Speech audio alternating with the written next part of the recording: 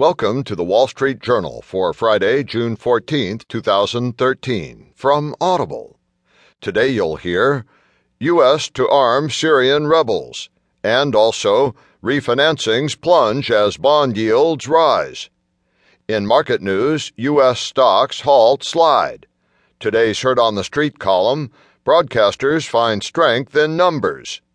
Plus today's editorial, in Ahead of the Tape by Spencer Jacob, America is feeling a bit less industrious. And from Personal Journal, the summer of long customs waits.